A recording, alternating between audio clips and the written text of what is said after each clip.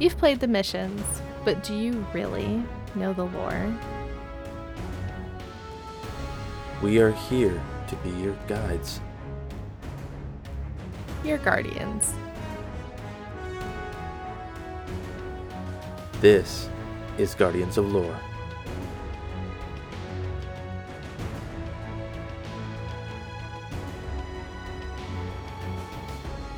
Good morning, good afternoon, good evening, and good night, Guardians. Welcome to Guardians of Lore.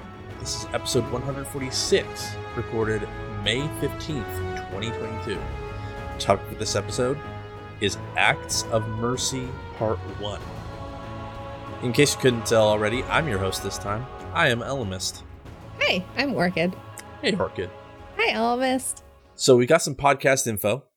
We encourage feedback. That can be sent to us on Twitter at Guardians_lore, at Hey It's Orchid, or at I_am_Elemist. You can email us at Guardians_lore@outlook.com. You can leave us a review wherever you find the podcast. And if you do, let us know about it. We like reading it. You could also jump into our Discord. The invite is down in the episode description, but if you want to type it all out, it's discord.gg/lorehub. And if you'd like to support the podcast, you can visit ko-fi.com/guardians_lore. Every little bit helps, and we appreciate it. Thank you for your generosity. We do appreciate it. You can also find our info on thelorenetwork.com, alongside many impressive lore content creators. Wait for it. We're still there. There it is. Yay! Actually, before we move on, a really brief thing. Apparently, GCX is coming up. We're actually still doing the lore panel ? I'm actually on it this year again for some reason. I thought they would not ask me back after talking about upskirting the darkness, and yet here we are a year later. I think that was part of the reason why they invited you back. I don't know about that. I think they invited me back because Focus Fire Chat is the group that started the lore panel. So I think it's like a package deal. And it was just like, fuck, Orchid's on the thing. We have to invite her because it's really awkward if you don't invite the person that's in the thing that started the thing. But since FFC is no longer in the deal and Blue was like, I don't even want to do it now, but I'm still there. It just like on the lorenetwork.com, I'm also still there. I'm still doing the lore panel, even though Blue isn't, because they didn't really want to change the lineup very much. So that's still happening. Yeah, I don't know. Most of us aren't going. Wife wasn't going to go until like a couple of days ago. And he's like, oh, yeah, actually, psych, I'm going to go. I'm going to be there. So, but the rest of us are going to be there virtually.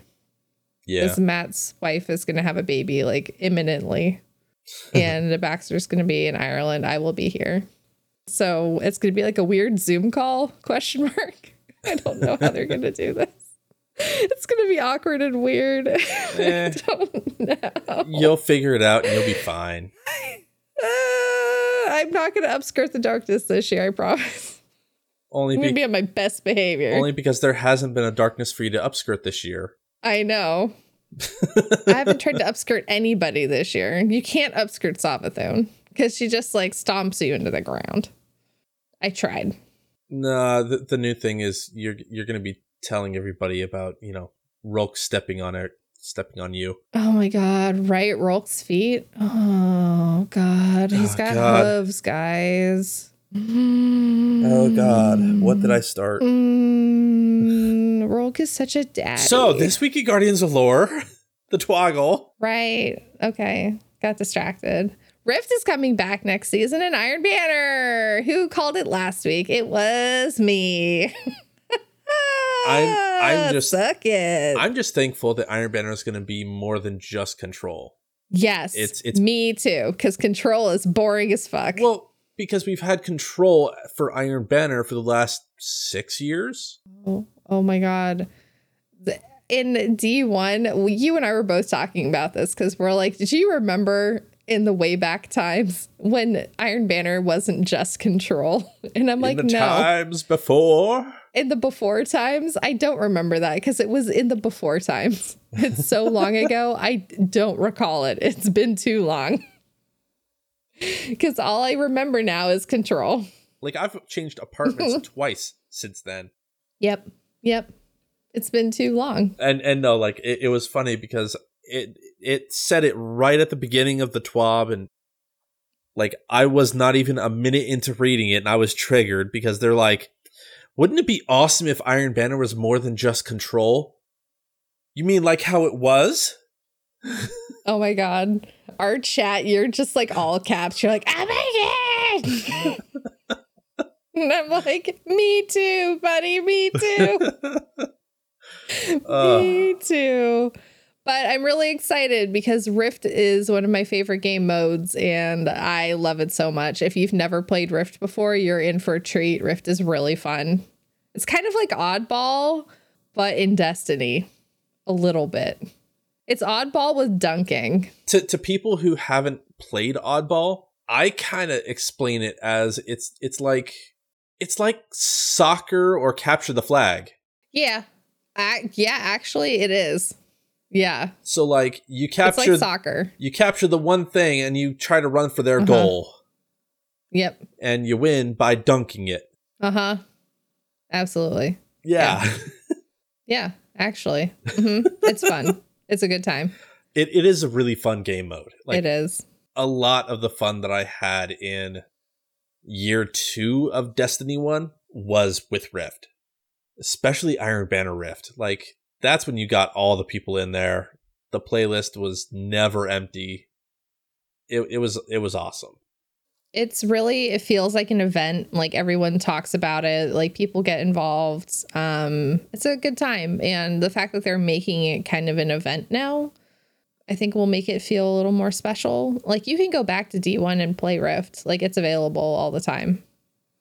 So if you want to try it out, I think the Rift in D2 is going to be a little different. They're going to have a little bit of a different rule base, but it's vaguely the same. So yeah. If you played last season in Destiny, you are already familiar with the Spark and with dunking because I think they were testing it out. They were using that as a test bed for Rift. So last season. Yeah, in the 6-man activity. Oh, yes. Kinda. I don't remember what it's called now. Kinda. Yeah. It works the same way. Yeah. Yeah. The thing that made me a little bit irritated was saying that they're only going to have Iron Banner twice in a season now, in week 2 and week 8, because due to his increased responsibilities on Caiatl's War Council, he now runs Iron Banner in the tower just twice a season. Give me a fucking break. Okay? You're only doing it twice in a season because you're trying to make either Iron Banner special. You can only run Rift twice because you're trying to fix things in between. So you're using it, the first one, as like a test, and then you're going to fix a bunch of shit in between, and then you're going to run it again week 8, which is actually probably what you're doing. Yeah. I mean, now that you put it that way, yeah. So you're giving yourself enough of a buffer and using lore as an excuse. I can see you doing that. But like, no, I'm sorry. You've never given a shit about lore in like in-game activities like this in the TWAB until this very second. Like, don't give me that. I'm sorry. I'm actually irritated about that. Like, I know you're trying to be cute. Don't be cute. It makes me mad. Like, legitimately makes me angry. And it shouldn't. It's stupid. So to steer away from the anger, there are a few other small changes that they're making to Iron Banner that we didn't post in the actual show notes. Like power level being disabled, or the actual reward earning system. It's going to match Saint 14.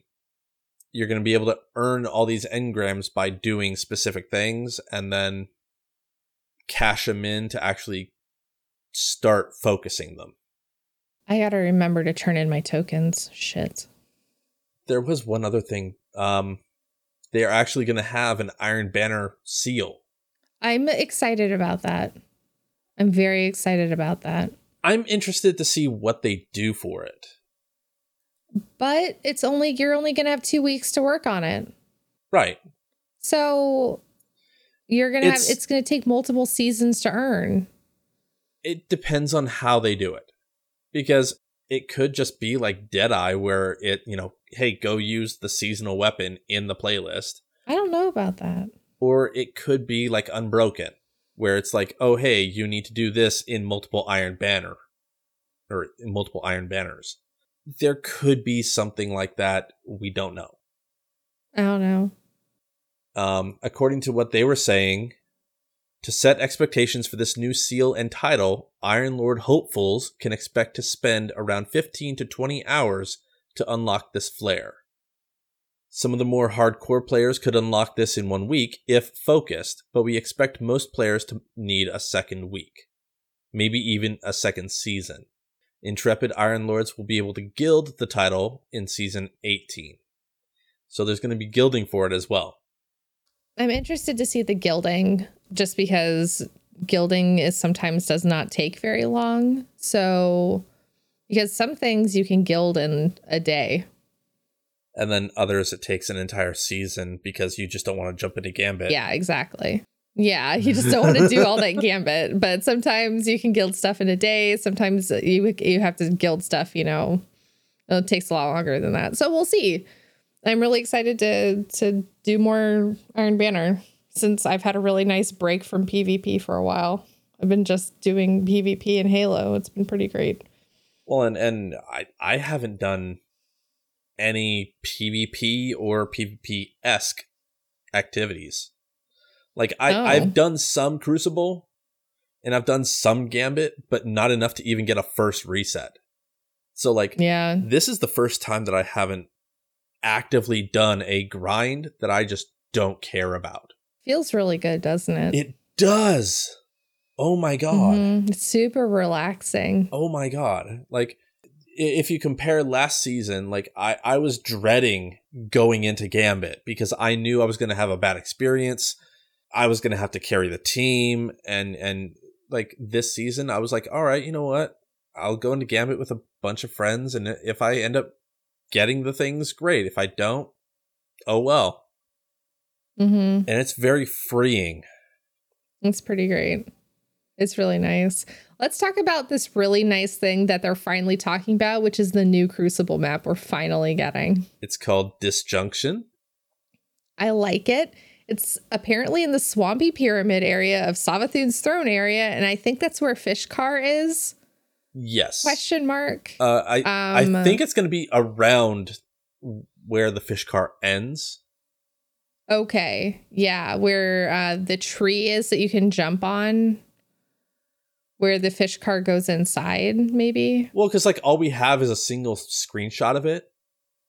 Right, and it's not even a good screenshot. Like we can see a tree in there, and we see pyramidness, but like right, we don't know specifically where. Right. It is going to be in that little section of the map, though. It's going to be in somewhere around the pyramid. Mm-hmm.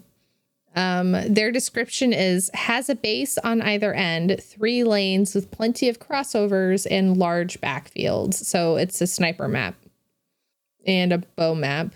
The scout rifles will be good too. So I'm looking forward to this. I love me a scout rifle, especially since Iron Banner no longer has a power level requirement.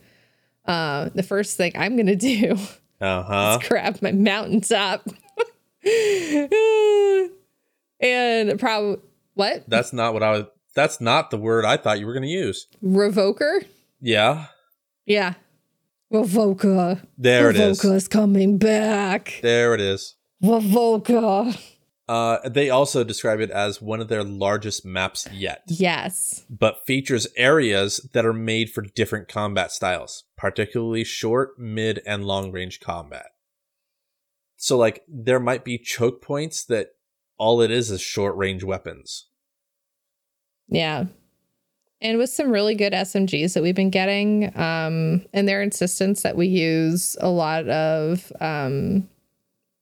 sidearms, that, you know, Oh my God. a sniper sidearm might be really good, which is what I used to rock all the time. A sniper sidearm. So we'll see. It'll be good. Also, one mode that I really, really like is zone control. That is one of my favorite modes, which is just control, but with no killing. You just capture zones. That's my favorite. To be clear, you still can kill in there. It just doesn't Yeah. count towards anything. Yeah, your kills don't count. The points don't matter. It's all about capturing the zones. And that is the one thing I'm super good at in control, which is capturing zones. I constantly have all of the zones where everyone else has none of the zones. Welcome to Zone Control, Because I reign. where everything's made up and the points don't matter. Yeah. They're also going to be retooling the activity streaks. Mm-hmm. So I'm going to read it, what they actually have written, and I'm going to try and explain it in layman's terms. Please explain it. It was confusing for me. My smooth brain could not understand what they were trying to do. So the activity streak now takes the sum of streak values across the 4 reputations, Crucible, Gambit, Strikes, Dares, and adjusts them to a maximum of 5 total.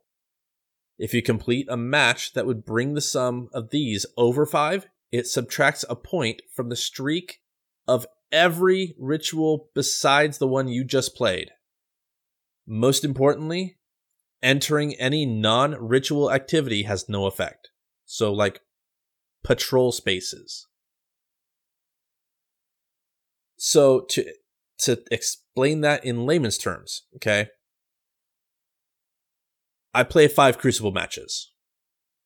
I just need a break from Crucible, so I jump into Strikes. For every strike that I play, that Crucible streak is going to go down. But let's say I play two strikes. Okay, so I'm at Crucible 3, Strike 2. I decide, you know what? A friend of mine really needs to do dares. I'm going to jump in and do that a couple times with them. So I decide to do 2 different dares, right? So the first dare is going to subtract 1 from Crucible. Okay? So I'm at 1 dare, 2 strikes, 2 Crucible. Make sense so far? Yeah. The second one, because the total is 5 already, it's going to jump dares by 1, but that means that I have more than 5. So it's going to look at what the next 2 lowest are, or the next 2 highest, and subtract 1 from each of those. So for that second dares, my total will end up being 4, because I had 2 dares, and then 1 strike, 1 crucible. The strikes and crucibles were equal, so it took 1 away from each of them. You will never go above 5. And when you do go above 5, it looks at what you currently have in the non-played ones, you know, the ones that you didn't just finish, and it'll figure out what to take away from. And sometimes you might have 2 that it will take away from at a single time. Sometimes even 3. Like, if you end up in a situation where you have 1 Vanguard, 1 in everything, and you play 2 strikes, it will take away the 3 that you didn't play. So you'll end up with a streak of 3, even though you had 5 before you did that last strike. It's weird, but it will make sense once people start playing it. Start dealing with it. I think I understand. So your streaks can so together, doesn't matter like what game modes you're playing, they can only equal 5. Correct. Okay. That's what I was getting a problem with. So it doesn't matter like how many strikes, how many Gambito, how many crucibles I do. It's going to subtract my streak of whatever I was doing from the one I played the furthest time ago. And it has to equal 5. Yes. Ha! She can be taught. So smart. There is one more thing on like in the TWAB that they finally have added Grandmaster rejoins. So if you get disconnected from your Grandmaster and you get error coded out of a non-match made Nightfall, calm down, Ellimist. I can hear you getting super mad. You will now rejoin after logging back in. While you're in the state, you won't be able to change your build or equipment in the game. So it's going to be like, nope, you're still going. You're still locked for a GM. Your stuff is still locked. You can't like cheat out of being able to change your stuff. If you get error coded out, and that's through the game or your app or a third party like DIM. But you'll be able to rejoin instead of like Ellimist, who got through the Scarlet Keep until the last 5 minutes and then got error coded out and couldn't finish it. Yep. That makes me really sad for you. And the thing that gets me is that killed my momentum for the season. Like I haven't completed any other GMs since then. It killed my momentum. It really was that like one not finishing that one strike or that one GM is what did it. Well, no. So like I had 2 other GMs that I still had to do, but this just, it killed my mentality for it. I kept thinking, well, what if I'm going to get to the end of one of the harder ones and I get kicked again? I ended up getting in that mentality, and I was like, I don't want to do that to myself. It was rough. But, so Orchid, how have you been this last week? Joe and I are moving currently, so it's been a really busy weekend of moving things. So I'm really tired. It's been like, I don't like my neurodivergent self does not deal with change very well. When it comes to like personal space change and like a lot of stress, and I've not gotten a lot of sleep because I've been just like cleaning and moving and trying to make things really nice because I want to make things nice, you know? Yeah. So I'm really tired, and I'm very grateful that my partner is very gracious, and I don't know what I would do without him. Oh my God.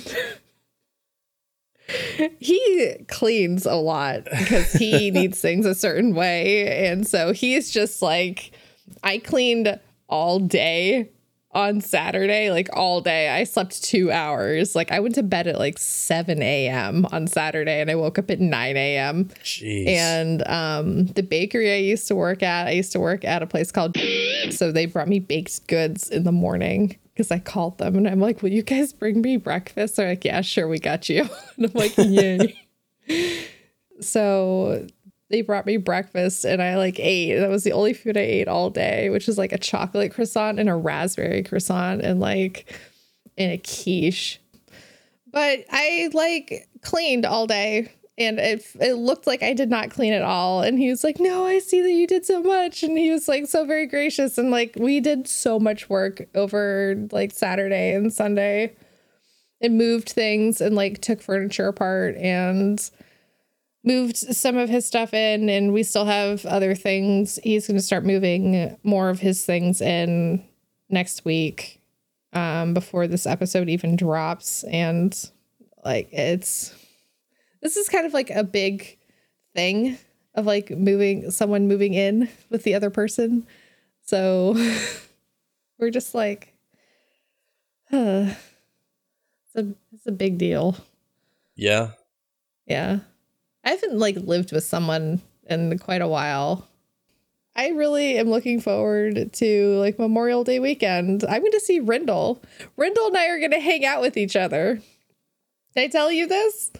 I see it on the calendar. Yeah, Rindle and I are going to hang out with each other. He's going to come up to Seattle and hang out with me. Give him a hug for me. I will. But Rindle and Sammy, his wife, are going to they're going to drive up to Seattle and come hang out with me. And I'm really excited. Yeah, give them both a hug for me. I will. Yeah. But we're going to hang out. And I'm like, that's going to be awesome. So excited. Yeah. So I get to like hang out with Rindle and see his dumb face. I'm really excited. And I haven't told Sammy this. I told Rindle this, but I haven't told Sammy this.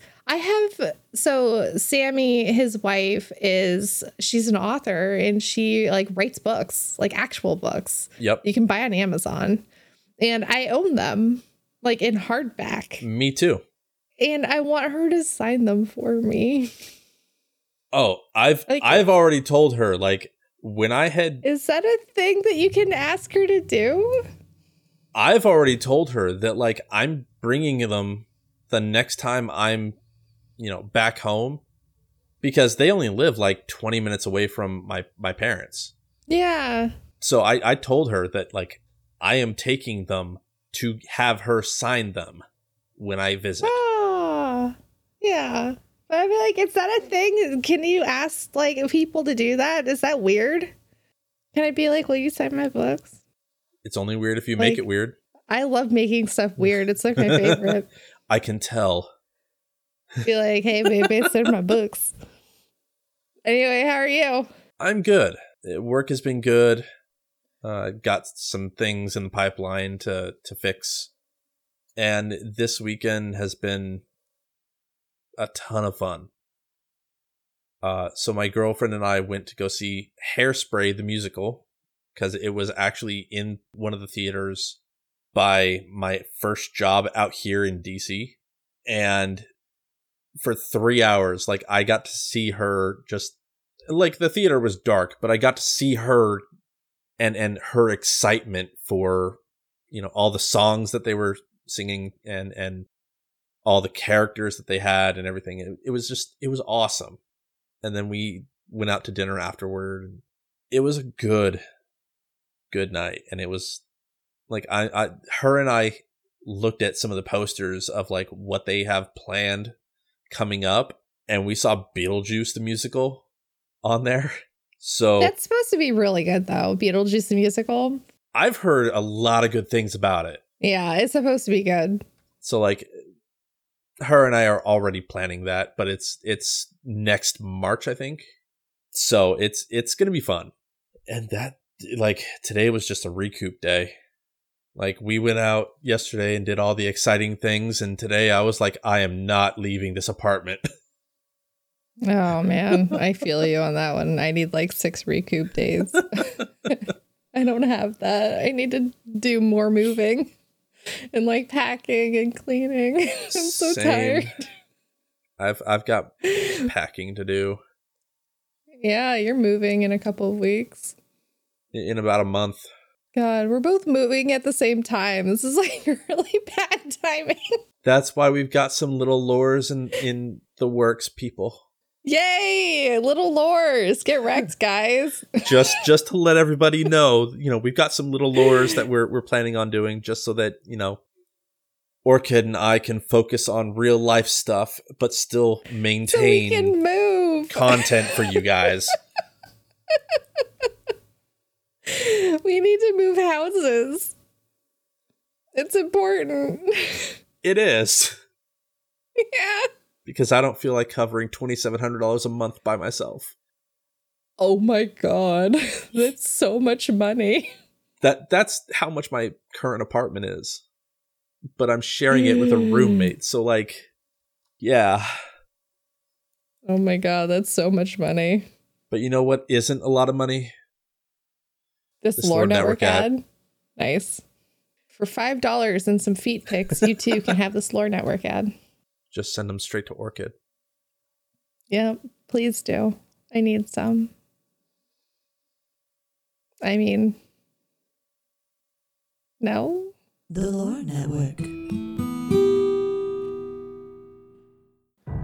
Do you have any burning questions or theories from the story of Destiny the game? Check out our podcast, Spinfoil Theory, where we examine your burning questions about Destiny's rich history and lore. Listen to us on Spotify, iTunes, or your favorite podcatcher. Also, check us out on our website, spinfoiltheory.com, for articles, memes, and extra content. So, I think that ad was very feet pick worthy. It was. I'll take it. So, brief intro to the topic. This book is obtained by completing the Over Your Dead Body triumph, which is to run Psyops Battlegrounds and defeat Light Hoarders in the first... typically they're in the first room. And this entire lore book goes into more detail about Saladin's ink block cutscene. If you don't know what that is, go onto YouTube and look it up. Yes. Even though we are actually going to be covering the text of it in just a moment. I'm going to read this. Sounds good. Okay. Here is the cutscene. Long ago, even before there was a last city, I was deep on patrol in the old forest when a local villager sought me out. They asked me to catch a thief. I told them the Iron Lords were no mercenaries, but I saw their pride as well as their poverty. When they offered me a loaf of black bread instead of coin, I agreed. Just before sunrise, I caught my thief, a young girl stealing what she could carry, food when she could find it, coin when she couldn't, weapons to protect what she has taken. There was no fear in her eyes. She said the bandits in the forest ordered her to steal in exchange for protection. The penalty for theft in those times was death. Instead, I pulled the crest from around my neck and pressed it into her hands. I told her the wolves would protect her. In a settlement rich with stolen supplies, I found the bandits and cut them down. 38 lives to spare one. And for a time, I believed that was mercy. Many winters passed before I found myself back in that part of the old forest. This time, no one sought me out, so I sought them instead. Wind blew through rotted wood and rusted metal where the village once stood, and behind it, graves, then piled stones, then bare mounds of earth, and then a pit. My blood was high. I tore through the forest hunting for those responsible. Finally, in a settlement rich with stolen supplies, I found her, a lightless woman with my crest around her neck. There was no fear in her eyes. She spoke plainly. When the villagers could no longer tithe, her wolves no longer protected them. She bled them dry, and when they had no more to give, she sent in her men, unleashed her wolves. Mercy to an enemy cannot come at the cost of mercy for their victims. The right path isn't always easy to find. But once you do, the only question is whether you're strong enough to walk it.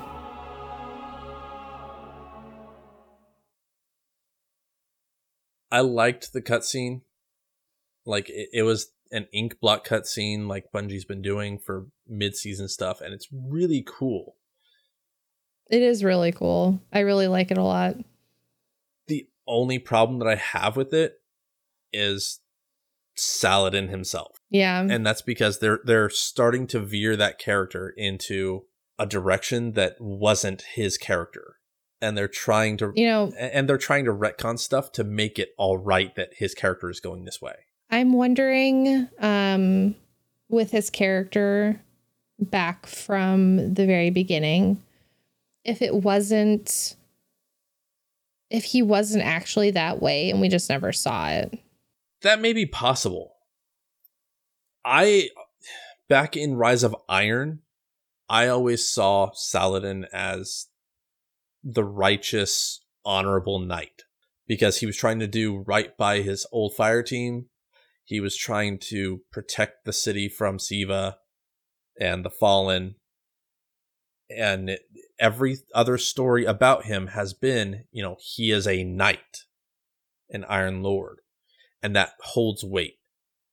So this might actually be more of just like, I had an image of the character based on the few things that we'd gotten about him and me just filling in the rest. I don't know if maybe our idea of knights was just so shiny and always on this pedestal that we forgot about all of the terrible things they had to do to climb up onto that pedestal. That very well could be. Because, like when you're on a pedestal, you don't see, the pile of bodies that you had to climb over to get to the pedestal. And the thing that I just thought of, and I'm going to have to try and remind myself, is that this cutscene, it comes before he's actually an Iron Lord. Right. Because he talks about, how it's his crest. And they offered him black bread instead of coin. The Iron Lords made sure that they were like, no, we are doing this to protect people. And they told everyone that. So, this had to have been long before the Iron Lords themselves. And I'm going to have to try and remind myself of that, because whenever I think of Saladin, it's Saladin and Iron Lords are synonymous. For the longest time, they were one and the same. And this is coming from a time that wasn't the case. I'm wondering also if because of this interaction, that's why the Iron Lords started. It definitely could have been a contributing factor. This could have been the catalyst. Yeah. Yeah. That he needed. He's like, no, I need that set of rules. I need those standards, because what has happened here cannot happen again. Because this is really jarring to go through. Yeah. You think you're doing the right thing and it fucks you. It literally comes back and it's she turns out to be garbage. She goes and becomes worse than the enemies that he killed before. And I know that he's decided that makes him the bad guy, because he decided to try to save this innocent girl. But I think what she took out of it was that strength is what you need to win. And back then, you needed strength to win, because that's how you survived. Yeah. That's at a time of war. That's how it is. And I know in the context of this cutscene, he's trying to teach Crow a lesson. And he's like, you don't treat your enemy with kindness. You treat your enemy like the enemy. Because your enemy is going to straight up shank you. They don't care about you. They're your enemy. Do not show your enemy weakness. Do not show them kindness. My argument is that you need to keep your humanity, because then you're no better than your enemy. Yeah. And we've had other games have the same concept. You have the same concept in Mass Effect, I think. And you also have the same concept in Dragon Age. BioWare loves this concept. And I think this concept is important to remember playing this game as well. That you shouldn't give up your humanity just because you're fighting the Hive. Well, and especially since in Witch Queen, the Hive were the more humane characters. Like, they were the more humane groups than actual Guardians. Like, we went in and just annihilated. And sure, like, the PsyOps ones, you know, they actually were harvesting light, but, like, I don't know. They really wanted gray areas, and that's what they delivered on. They delivered on a bunch of gray areas. Like, they definitely did. Me, like, I would not have taken away the same thing that Saladin did in this situation, because I feel like he took away the I'm not going to help people like that again thing. Because, like, his whole, like, you have to show people strength in times of war. But, like, I don't know, like, why he's teaching that lesson when he then went to go form, like, all the Iron Wolves and shit. Like, how do you reconcile those two things? Right. And like... How I don't know how, like, if you're doing things to help other people and help other groups, and you're like, you literally form a group of Guardians to help normal people, you know, like, we know that story with Fellwinter and everybody else. But then he goes and tells Crow this story. And I get that, like, you had to do this to get to that other story, but then he's telling him this story anyway. This story doesn't negate everything else he did. Like, why are you going back to being this? I don't understand. Like, are you both? Is he both? Help me out here. Like, I do see the conflict that you're having, because, again, like, we've known Saladin to be that honorable man. Yes. And again, like, this stuff is coming from before the Iron Lords.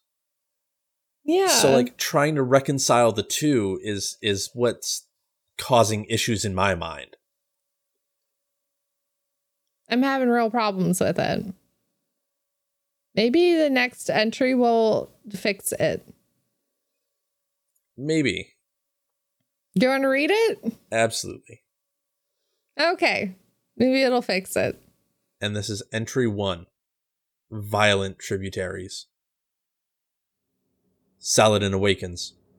Not from sleep. Nothing so gentle. From death? No, not yet. From lost consciousness. For how long? He moves to stand. His feet drift without friction. No ground below him. Falling. No, floating. Pine needles sway in a sea of surrounding green haze. Sun rays plunge through the canopy above and wash over him. His head is lost in the arbor rose motion. Intermittent feeling prickles the skin beneath his tarnished armor. Saladin reflexively attempts to raise his offhand to summon Izira. Numbness responds. He must be hit. He cycles breath through his lungs and sorts instinct from reason. He twists to see the wound. Nerves blaze corkscrews through his neck. Panic. No. No need. Pain he could abide. Reality clarifies. The Iron Lord hangs from a branch run through his shoulder back to front, 10 centimeters thick. What good was his damn armor? Saladin traces a thick flow of blood down his arm as it breaks into tributaries before reuniting at his fingertips. Droplets pool some 60 meters below, soon to soak into the soil and fade. Beside the pool lay a splintered rocket launcher he'd forged from a reclaimed mortar dropped when he lost consciousness. Saladin flexes against the axe strapped to his backplate. Wood grinds against his load-bearing collarbone. He grimaces as he lifts his head to gaze at the cliff above. Smoke rises from a burnt crescent impact, blown clean into the cliff's edge. A recent scar left by an artillery shell meant for Saladin's road cruiser. Raiders, he thinks. An ambush. He connects incident to meaning. Someone looking to make an example of a lord who dared to venture beyond their territory. Radagast had warned him of risen thugs fleeing to the far wilds to escape the Iron Lord's reach. He had told Saladin of their hostility, their lawlessness. Saladin would tame it. Binocular reflection catches his sight over the smoldering cliff, looking down in his direction. Unfamiliar voices echo across the rocks. A figure calls out, and others join them. Between hacking coughs, Saladin counts half a dozen hostiles. His fingers ache with chill, and his lungs sting as if coated in rime. He exhales unsteadily. For a moment, Saladin imagines Lady Yolder plunging through the clouds, booming with laughter. He imagines her obliterating the cliffside with a colossal javelin of arc lightning without hesitation. These nameless men die, and she keeps laughing until Saladin joins. His near miss becomes an embarrassing story embellished round a campfire until another takes its place, and it is forgotten. Lucidity falters, and in this moment, he can almost breathe the ash, smell the stormy night air, feel the warmth of the fire, of his friends, as real as worn memories, rosed with age. Light condenses into Saladin's fingers. Arc lines fork across the bark as he grips the branch impaled through his shoulder. It hooks upward from his chest. Better to break it, he thinks. Fingers dig and scorch pulp. They bite in and twist. Wood pops and splinters as a bullet snaps through the pine canopy behind him.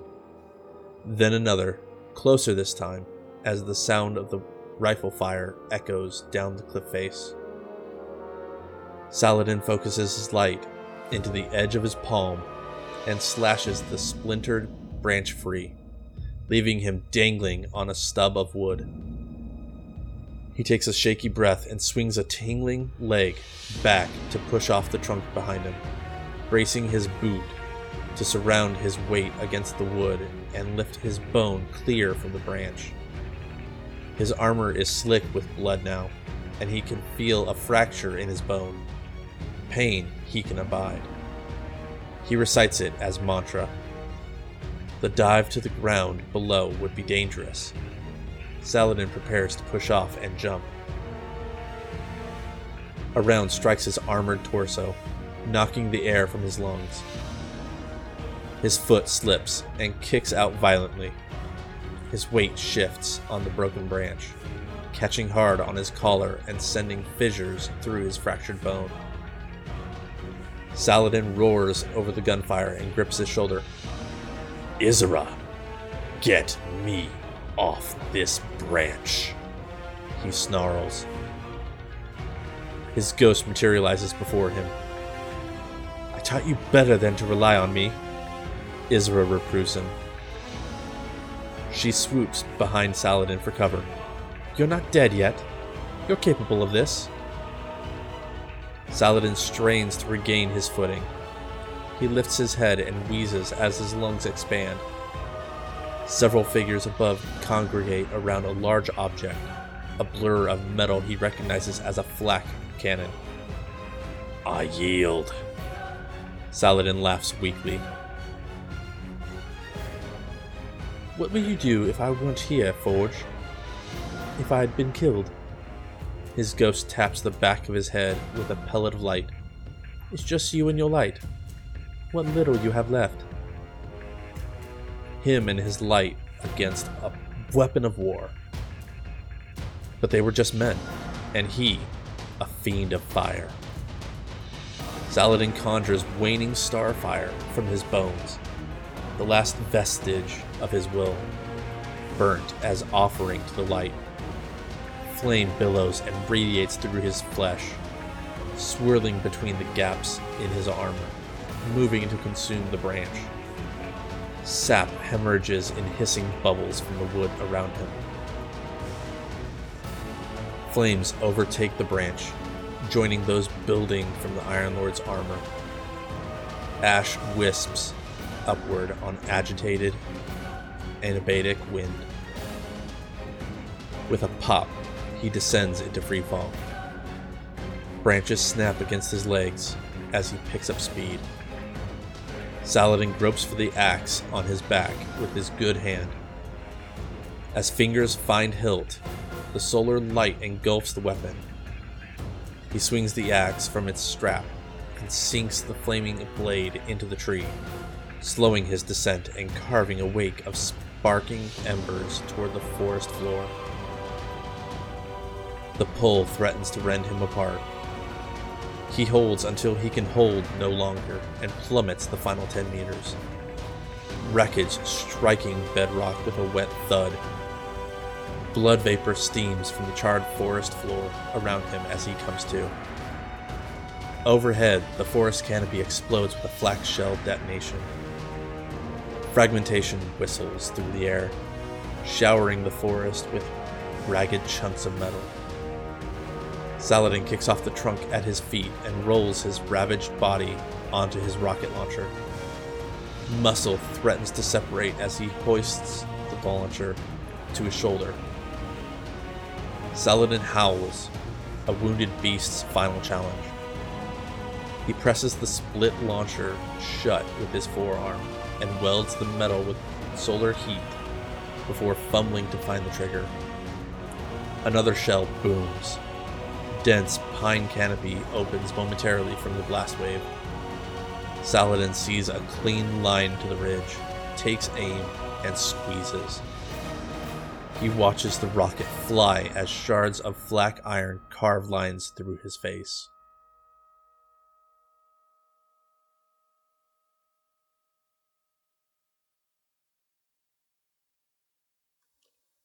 That was really long. And intense. Yeah. Saladin's ghost is kind of an asshole. Yeah, she is. I really like her. I like the spin that you put on her too. Like, I like the little voice you did for her. It's pretty great. Well, and the one thing I want to point out, I was immediately proven wrong because I thought that this happened before he was an Iron Lord. Come to find out, he was already an Iron Lord. So the rules were already set in place. I find it funny that she's the one putting him in danger, but it doesn't seem like real danger, just like figurative danger, because I think she knows the limit that he can push himself to, obviously being his ghost, and is trying to make him understand the limit. Does that make sense? That does. Yeah, and I don't know if she's trying to get him to understand that. I don't, like, did I miss something big? Like, I don't know, like, why she's really doing it, like, at the same time that he is being shot at. Is it just to show that, like, oh, he's such a real big deal? He's doing real big war things. Well, Saladin, real big peepee, like big peepee war guy, because he can, handle all of this and have a literal tree branch like through his shoulder. Well, part of the problem is that we don't know what got him into that situation. Because otherwise, like, it might be just him trying to help people, and he was like, all right, I'm going to try this without light. and we see how that worked out. Like, we don't know. And that's the problem. Like, we're coming into this action scene not knowing any of the contexts. Oh, some context from warlords hiding their light, though, before. Like, Osiris hid his light. If you recall from Pigeon and the Phoenix, from other warlords. Yeah. I believe. So, I mean, he could have been hiding his light for a good reason, and we just don't know what it is. That could have been common back then. So he could have been doing it not as a challenge, but because there was a reason to it. It could have been because he was trying to avoid confrontation. Yeah. You know, trying not to escalate it. Yeah. Because, I mean, if I see a big ass gun pointed at me, I want to not have them shoot it. But that's just me. Because I don't want to die. Yeah. I mean, it's usually like a good thing. Not wanting to die. Yeah. So reading this, like, did you get anything out of it, like, lore-wise, besides the fact that, you know, there's just a lot here. I don't know. He mentions a lot of, like, of old names that we haven't seen in a while. Yeah, he does. It was nice seeing, like, Radagast, hadn't seen in a long time. Lady Yolder, was nice seeing her. Like, the line that they had for Yolder, like, it made me think that he thought fondly of her. And more fondly than, like, some of the others. Yeah. Like, not necessarily, you know, he had a crush on her or anything, but more, like... Sisterly, maybe? Could be. Or just, like, best friends. Like, BFFs. something more than just friends. I mean, you can be more than just friends and not have it be romantic. Right. Yeah, like, just that really deep bond. Exactly. Yeah. Not everything has to be fucking, guys. I mean, it's more entertaining when it is, but doesn't have to be. Hey, that's not true. That's not true at all. I do want to point out this really nice line that kind of has to do with him imagining his friends. I did like the idea of him remembering his near miss becomes an embarrassing story embellished around a campfire until another takes its place and forgotten. And I liked that he had this idea of the campfire and he could almost like feel the warmth and breathe the ash and like feel the warmth of the fire and the warmth of his friends. And the line of as real as worn memories roast with age just like really was a really nice little line. I really enjoyed that. Like, this was really beautifully written, even though it was like very violent. It's not Halo, the TV show, body horror, but well, and I mean, like it is an action scene, but when you stop and look at what actually happened, 3 flak grenades got shot and then a rocket launcher got shot. And he fell from a branch. yeah, it did go through him. Like, let's be real. If anything is worse, like it did go through his armor and then he's like, my fucking armor. Like, come on. But can't he just die and then be like re-resed and have his armor be fixed? Isn't that how that works? Yeah. As far as I know. Then like, why can't he just go kill yourself? Like, fix your stuff. Go kill yourself and fix it. If that's how it works. I don't understand. I don't either. And a lot of that Yeah, I don't know. or misunderstanding or lack of understanding comes from the fact that we don't exactly know how ghosts work. No, because they're cagey sons of bitches. We only know, like... And they're also evil. At least I think they are. Well, and even the ones who turned against humanity, like, they started becoming rabid. Oh, yeah. That's messed up. Legit. Yeah. I'm wondering how much of that is like the sword logic talking and like the worm being present with the light and like the parasitic worm, like with the weird darkness whispers doing something to the light in the ghosts. No, I've got an entry that I need to send to you. But anyway.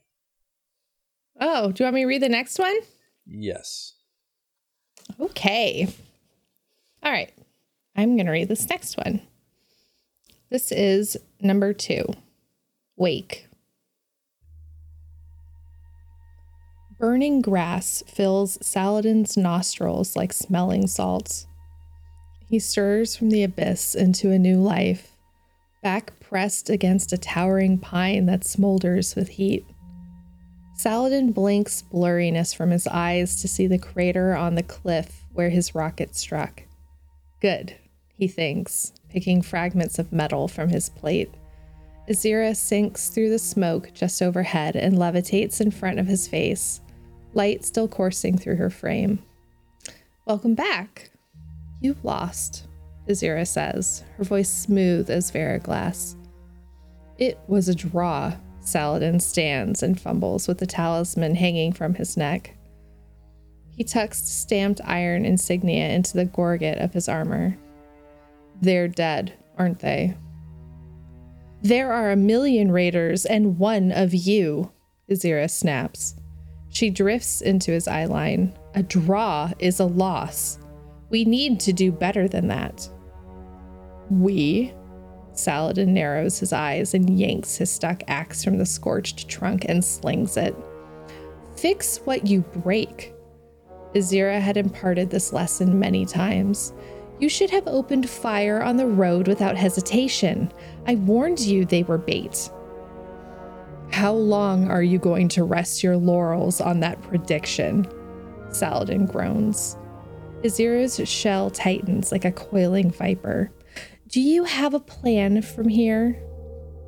Continue sweeping east. The broadcast code might have been Golden Age, but the signal was weak when we caught it. Can't be far, and our patrol can wait until we clear this up. Fine observation. I agree, the ghost said curtly, floating off ahead. Saladin looks to the burning pine and uncuffs his gauntlet. Strands of ruddy leather stick beneath his nails as he removes the glove and presses his hand to bark. This tree had likely stood for centuries, roots deep in the soil, branches carving territory into the greater forest. So it was for many other trees. They all had their space, a crown shyness shared by old things. One born in this forest might assume this tree had always been. He feels the warmth radiating from the roasting heartwood above.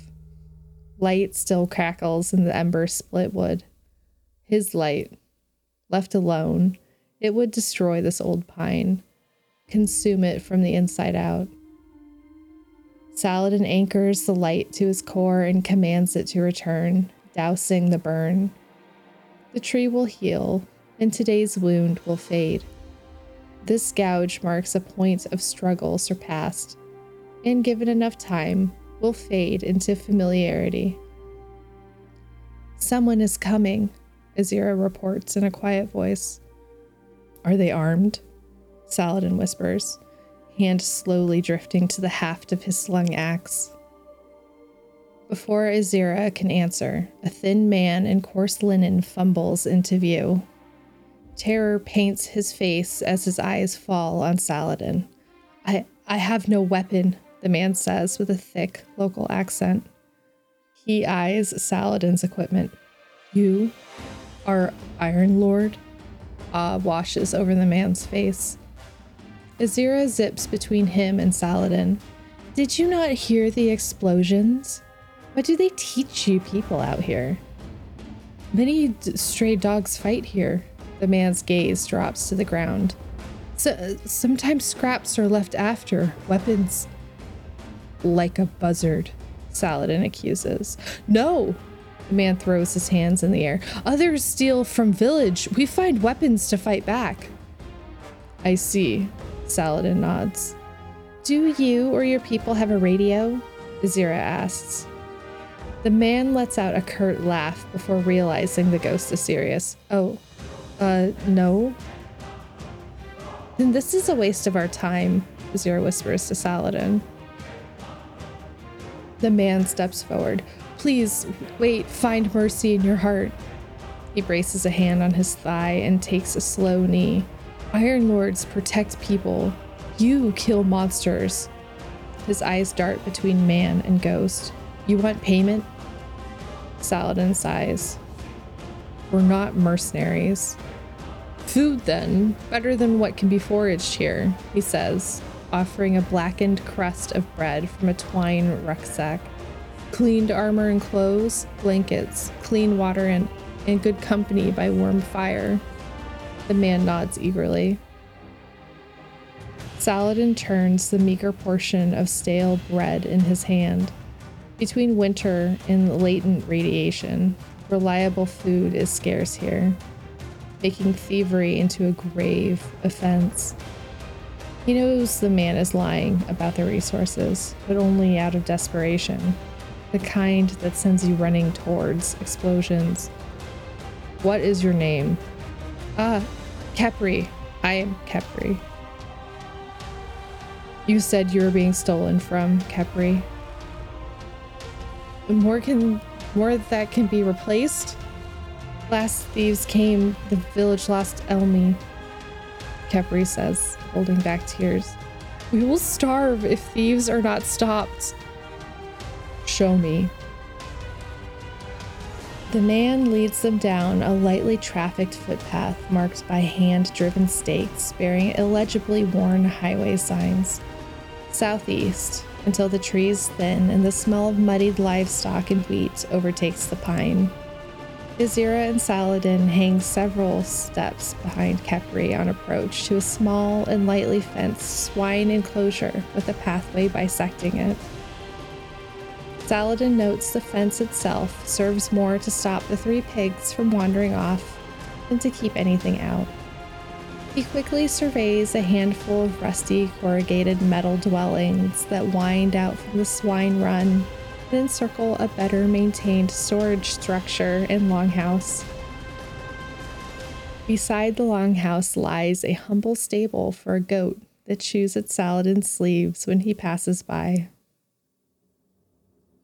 The handful of families living here stand and stare as Saladin sloshes through the muddy entrance, Azira floating close behind. Khepri heralds the duo as saviors. The words feel coarse in Saladin's ears, but he graciously shakes the people's hands and takes their stories as evidence towards finding their thieves. There's a prideful nature to their expressions and the meager gifts they offer, the kind that come from starting with nothing and arriving at something. Saladin couldn't help but smile at their perseverance.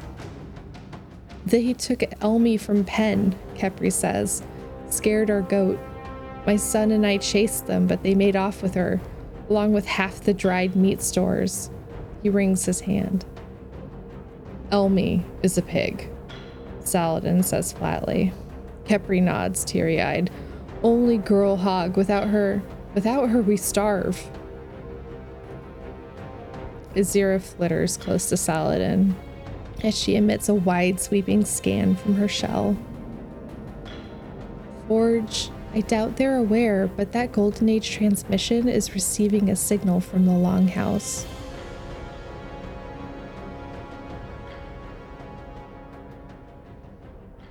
So here we see that Saladin is actually being requested and to come help them.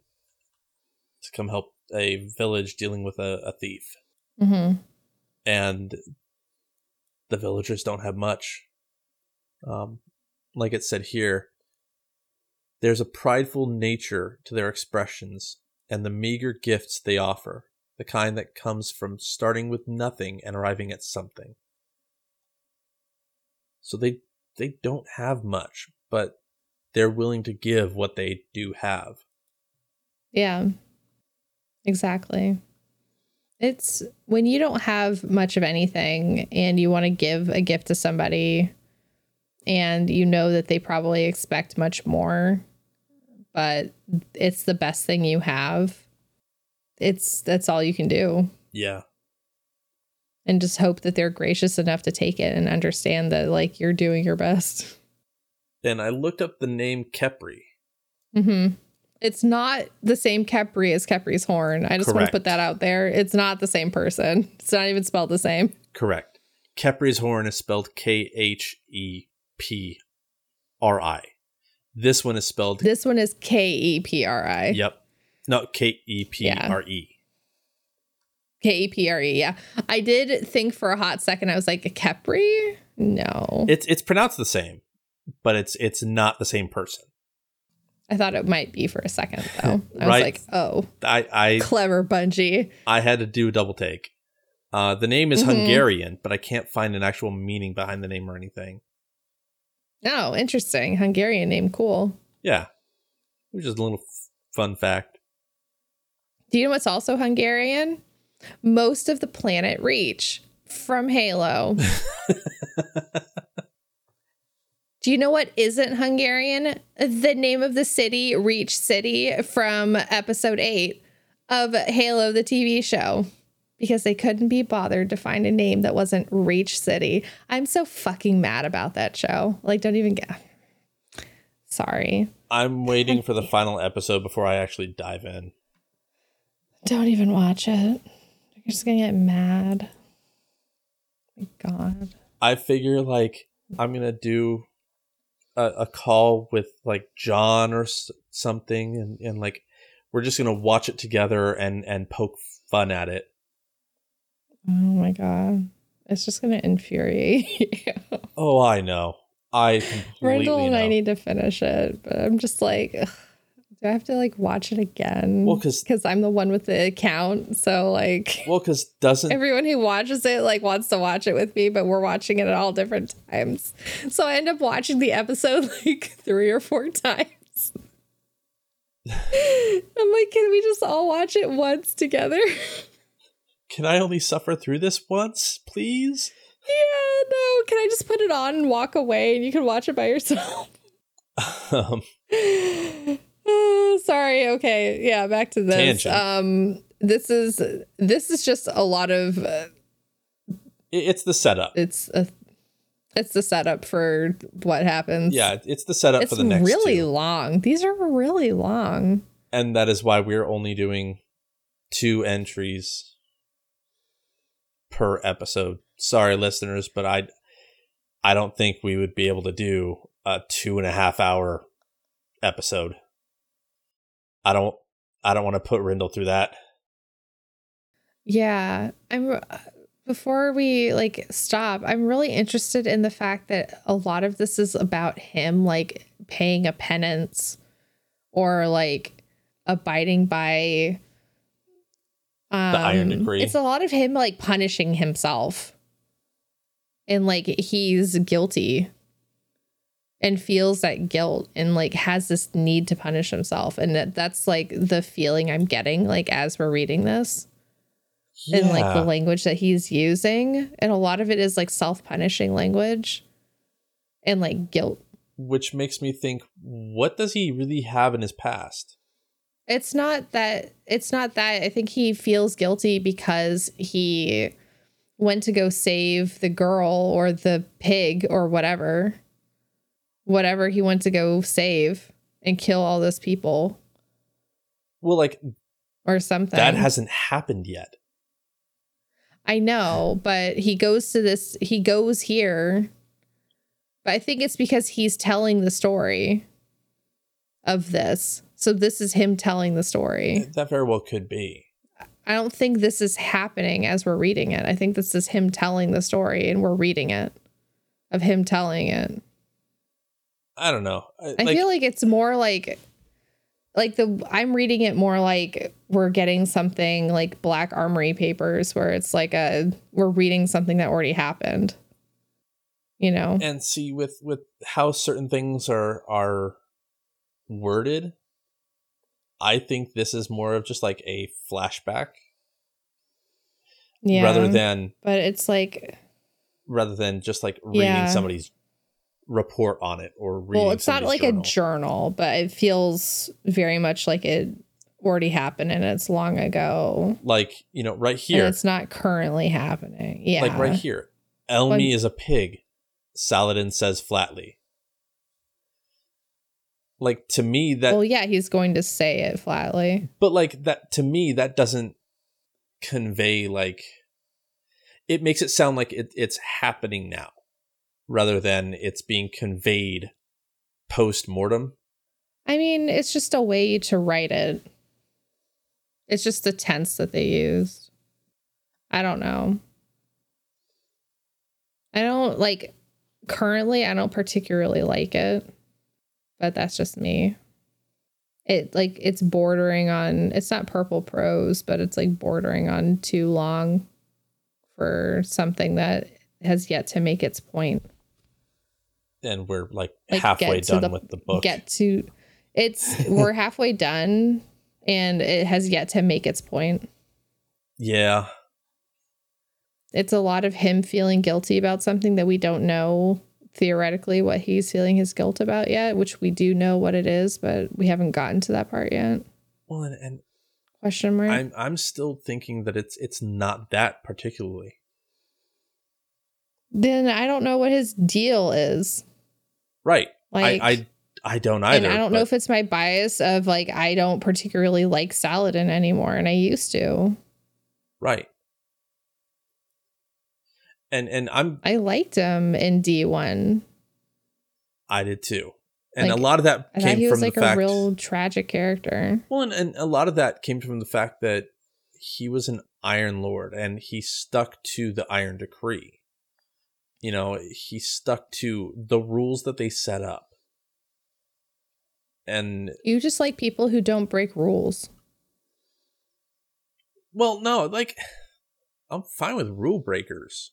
But if you build the character one way and then have them do something that's off character all of a sudden,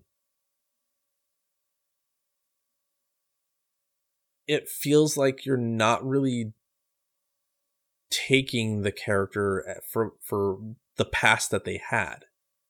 Like, you're not building the character on what they previously had history for. You're just creating this new character and borrowing a name. Yeah. And I think that's why I'm having such an issue with it. Like, I was trying to reconcile the fact that, you know, this might have been before the Iron Lords, but no, like, they specifically call out the Iron Lords. So at this point, the Iron Decree is a thing, and I don't know. But we will cover the rest of the book next week. Yeah. So, Orchid, shout out. Shout out to Charles Leclerc, who crashed one of the most iconic Ferraris in all of F1. He crashed Niki Lauda's like Ferrari at Monaco today, and I'm just like, how could you do that? I am stupid.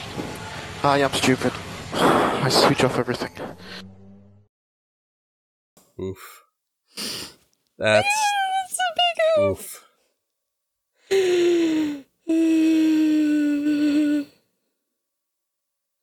So shout out to that. Lol. Can't believe it. Hey guys, it's Rendell again. Just wanted to take a second, put my Formula One hat on, and lay down some knowledge. So since recording, a couple more details have come out as to what exactly happened. Obviously, the 312B3 that Charles Leclerc was driving is an absolutely priceless piece of engineering. It's also, let's not beat around the bush, a nearly 50-year-old race car. And yeah, a brake gave out. You can actually see pieces of the front left shooting out underneath the car as he is braking for Rascasse, which is one of the corners over in Monaco. The car spun, the back of it ended up hitting the wall, rear wing got bent all to hell, but what's important is that no one got hurt. And certainly this is nothing that Charles did. He was just driving the car the way that it ought to be driven.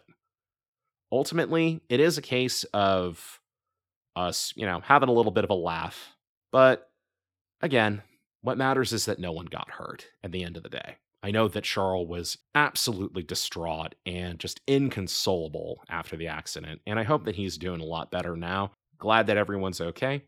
Back to the show.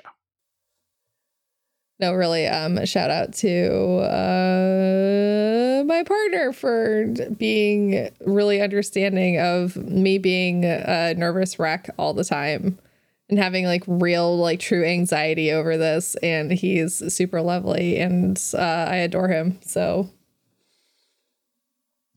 yeah. That's good. Yeah. I really appreciate him. That's cool. So what about you? Yeah. Shout out to my partner, because we had a fun weekend, and I haven't had a date like that in a long time, where it was just it was fun and there was no ulterior motives or anything, and it was just we just had a good time, and it was nice. So yeah. I'm glad you had a good time and got to see a really fun musical out of it too. Oh my god, his yes. Hairspray is really great and oh my god, yes. Super fun and has really good music and if anybody, I've missed seeing live musicals. If anybody wants to get the story of it, like, I highly suggest you look for the 2007 version of the movie, because John Travolta plays the mother, and he does a phenomenal job. Like, and it's got Queen Latifah, Christopher Walken. Like, it's an awesome cast. They're phenomenal. And the actual play that we saw, like, the man who played the character's mother absolutely blew it out of the park. Like, he was amazing. To the point that, like, during the actual play, like during the intermission, I had slipped up and I called him a woman. And my partner's like, wrong gender, but I mean, your heart's in the right place. I mean, we tried. Well, like, I mean, he's playing a woman and he's doing it phenomenally. Like, I totally lost touch with the fact that it was a man under the makeup. I mean, when they do a good job with it, and they actually do a good job with it, especially people who do drag, which he does. Like, yeah, it's amazing. Yeah, it really is amazing. The transformation, it's so good. So it was a fun weekend, and I'm looking forward to more weekends like that.